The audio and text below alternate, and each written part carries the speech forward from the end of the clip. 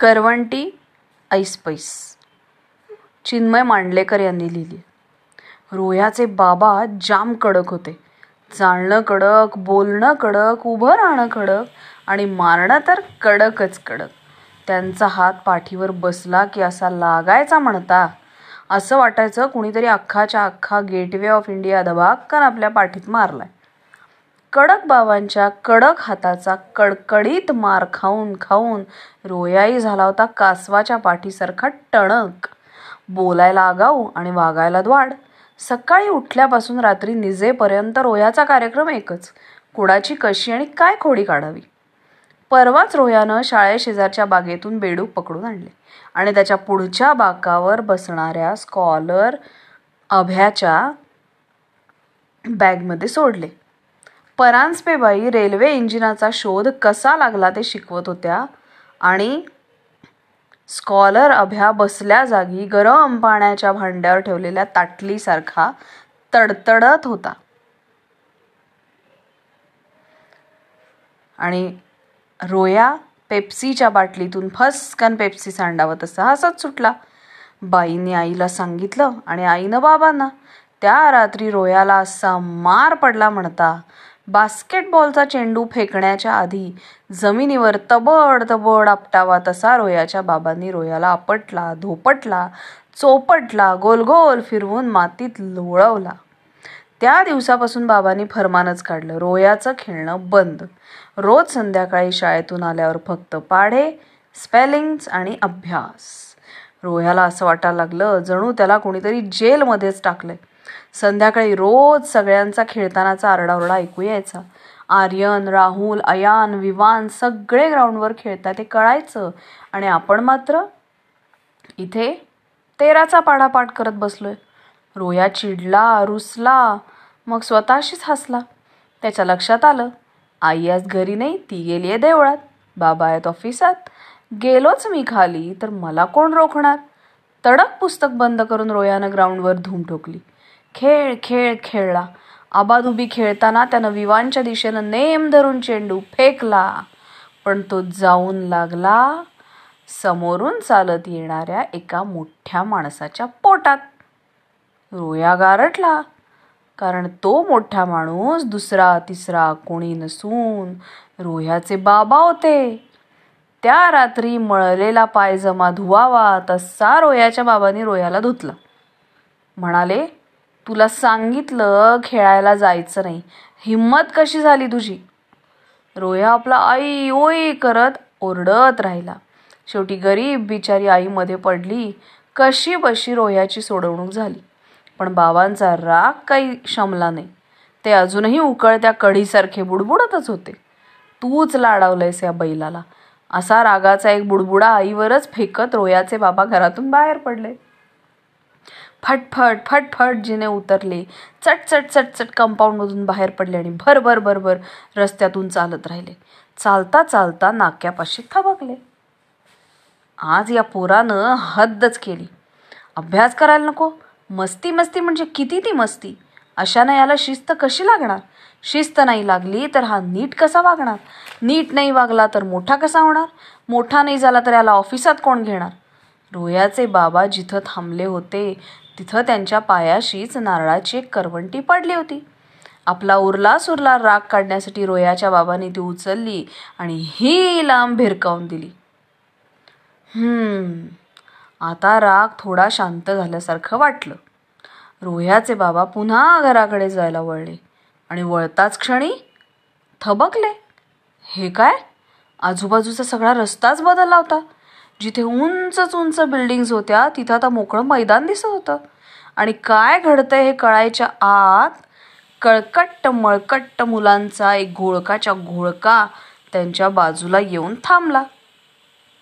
आणि त्यातला एक मुलगा आपलं नाक पुसत रोह्याच्या बाबांना म्हणाला, ए बाब्या जा पळ, घेऊन ये करवंटी, आता आम्ही लपणार. ए बाब्या. रोह्याच्या बाबांना धक्काच बसला. अरे, हे तर माझ्या लहानपणचं नाव. घरात दारात शाळेत मित्रात सगळे याच नावाने बोलवायचे, बाब्या. पण ही मुलं, चेहरे तर ओळखीचे वाटतायत. अरे, हा तर सम्या, हा चंद्या, हा गोंद्या, हा पप्या आणि हा तर सुरजा, हे तर माझे लहानपणचे मित्र, पण हे इथं कसे आणि तेही असे? सम्या आता बँकेत आहे.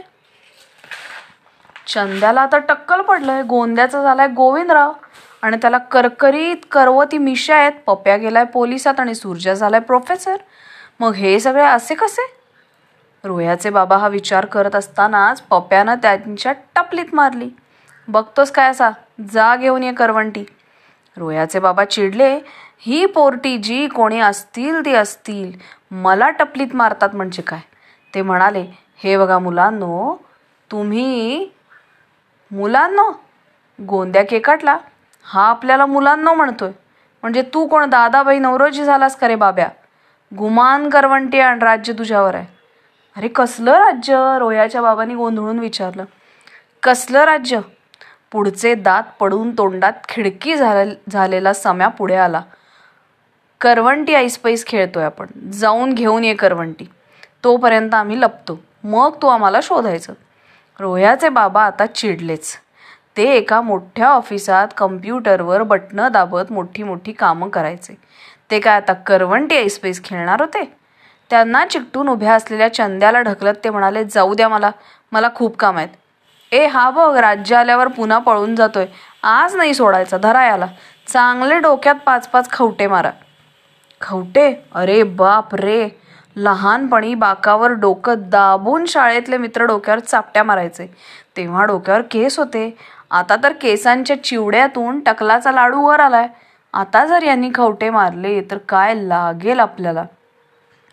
या विचारानंच रोह्याचे बाबा घाबरले आणि धूम ठोकली त्यांनी तिथून. ए बाब्या पळतोय व सुरजा, पकड पकड त्याला, आज सोडायचा नाही. असा चंद्याचा किरटा आवाज रोह्याच्या बाबांच्या कानी पडला. मागे न वळताच ते धूम पळत सुटले. लहानपणी बाब्या पळण्याच्या शर्यतीत सगळ्यांना मागे सोडून बाणासारखा पुढे पळायचा. पण त्या बाब्याचे आता रोह्याचे बाबा झाल्यावर मात्र पळण्याचा स्पीड कमी झालेला. तरी हश हुश धापा टाकत रोह्याचे बाबा पळाले आणि कसं सगळ्या भामट्यांना मागे टाकलं असा विचार मनाशी करत असतानाच दांडदिशी कशावर तरी आपटले. सटपटून पुढं पाहिलं तर समोर, अरे देवा, अण्णा. अण्णा म्हणजे रोह्याच्या बाबांचे बाबा, रोह्याचे आजोबा. गोरिलासारखे धिप्पाड, गाडीच्या हेडलाईटसारखे मोठे डोळे, दोरखंडासारखी जाडजूड मिशी आणि विजेच्या गडगडाटासारखा आवाज. अण्णांनी आपल्या तव्या एवढ्या मोठाल्या हाताने रोह्याच्या बाबांची मानगूट धरली. बाब्या शुंभा, कुठे उधळतोयस असा गाढवासारखा? परीक्षा आलीये डोक्यावर. 26चा पाडा पाठ करायला सांगितला होता की नाही तुला? झालाय का? चल दाखव म्हणून. अण्णांनी खडसावलं. 26चा पाडा इथे रस्त्यात? रोह्याच्या बाबांनी अण्णांना विचारलं. लाजतोस कसला? पाढा पाठ करायला सांगतोय फक्त. अण्णा गरजले. खरं तर रोह्याच्या बाबांना आता स्वतःच्याही चांगल्या जाडजूड मिशा होत्या. अण्णांनी इतक्या भरभक्कम नव्हत्या, पण होत्या. आता काही मी लहान नाही, अण्णा काय मला भर रस्त्यात असं ओरडतायत? रोह्याच्या बाबांच्या मनात आलं, पण तोंडानं मात्र ते ततपप्प करत पाढा म्हणू लागले. 26 एक्के 26, 26 दुणे 54, धम. पाठीत जोरदार दणका बसला. 26 दुणे 54 तुझ्या तीर्थरूपांनी ठेवले होते काय रे? 26 दुणेवरच गाडी अडकली आहे तुझी आणि इथे वारा प्यायलेल्या वासरासारखा पळतोय सोय. काय करत होतास सांग इथं, तू सांग लवकर. असं म्हणत अण्णांनी रोह्याच्या बाबांचा कानच धरला. अण्णा, आम्ही करवंटी ऐसपैस खेळत होतो. धबाक. पुढचं काही ऐकून घ्यायच्या आतच अण्णांनी रोह्याच्या बाबांच्या पाठीत बमका आणला होता. करवंटी ऐसपैस? परीक्षा आलीये डोक्यावर आणि असले खेळ खेळतोस होय रे? थांब, तुला तासतोच आता. एका हातानं रोह्याच्या बाबांनी मानगूट धरून दुसऱ्या हातानं अण्णा आपल्या छत्रीचे तडाखे रोह्याच्या बाबांना चांगलेच हाणू लागले. रोह्याचे बाबा लागले ओरडायला. अण्णा अण्णा, मारू नका ओ, मारू नका. मोठा झालोय मी आता, ऑफिसात काम करतो, मला मारू नका अण्णा, लागतंय आई ग. घामाघूम होऊन रोह्याचे बाबा झोपेतनं जागे झाले. अरे देवा, स्वप्न होतं तर. हत्तीच्या, आपण मात्र उगाच. रोह्याचे बाबा खिडकीजवळ आले. रोह्या बिछाण्यात गाढ झोपला होता. रोह्याच्या बाबांचं त्याच्याकडे लक्ष गेलं. उगाच मारलं आज रोह्याला. आपण सुद्धा अभ्यास चुकून असेच खेळलोय लहानपणी. बाबांनी रोह्याच्या डोक्यावरनं हात फिरवला. आज बऱ्याच दिवसांनी त्यांच्या कडक चेहऱ्यावर हसू उमटलं. सॉरी रोह्या, रोह्याचे बाबा हळूच म्हणाले. ते तसेच परत बिछाण्याकडे आले आणि पुन्हा झोपायला जाणार इतक्यात बिछाण्यात काहीतरी पडलेलं दिसलं. रोह्याच्या बाबांनी ते उचलून पाहिलं. ती तर तासलेली गोल गोल करवंटी होती.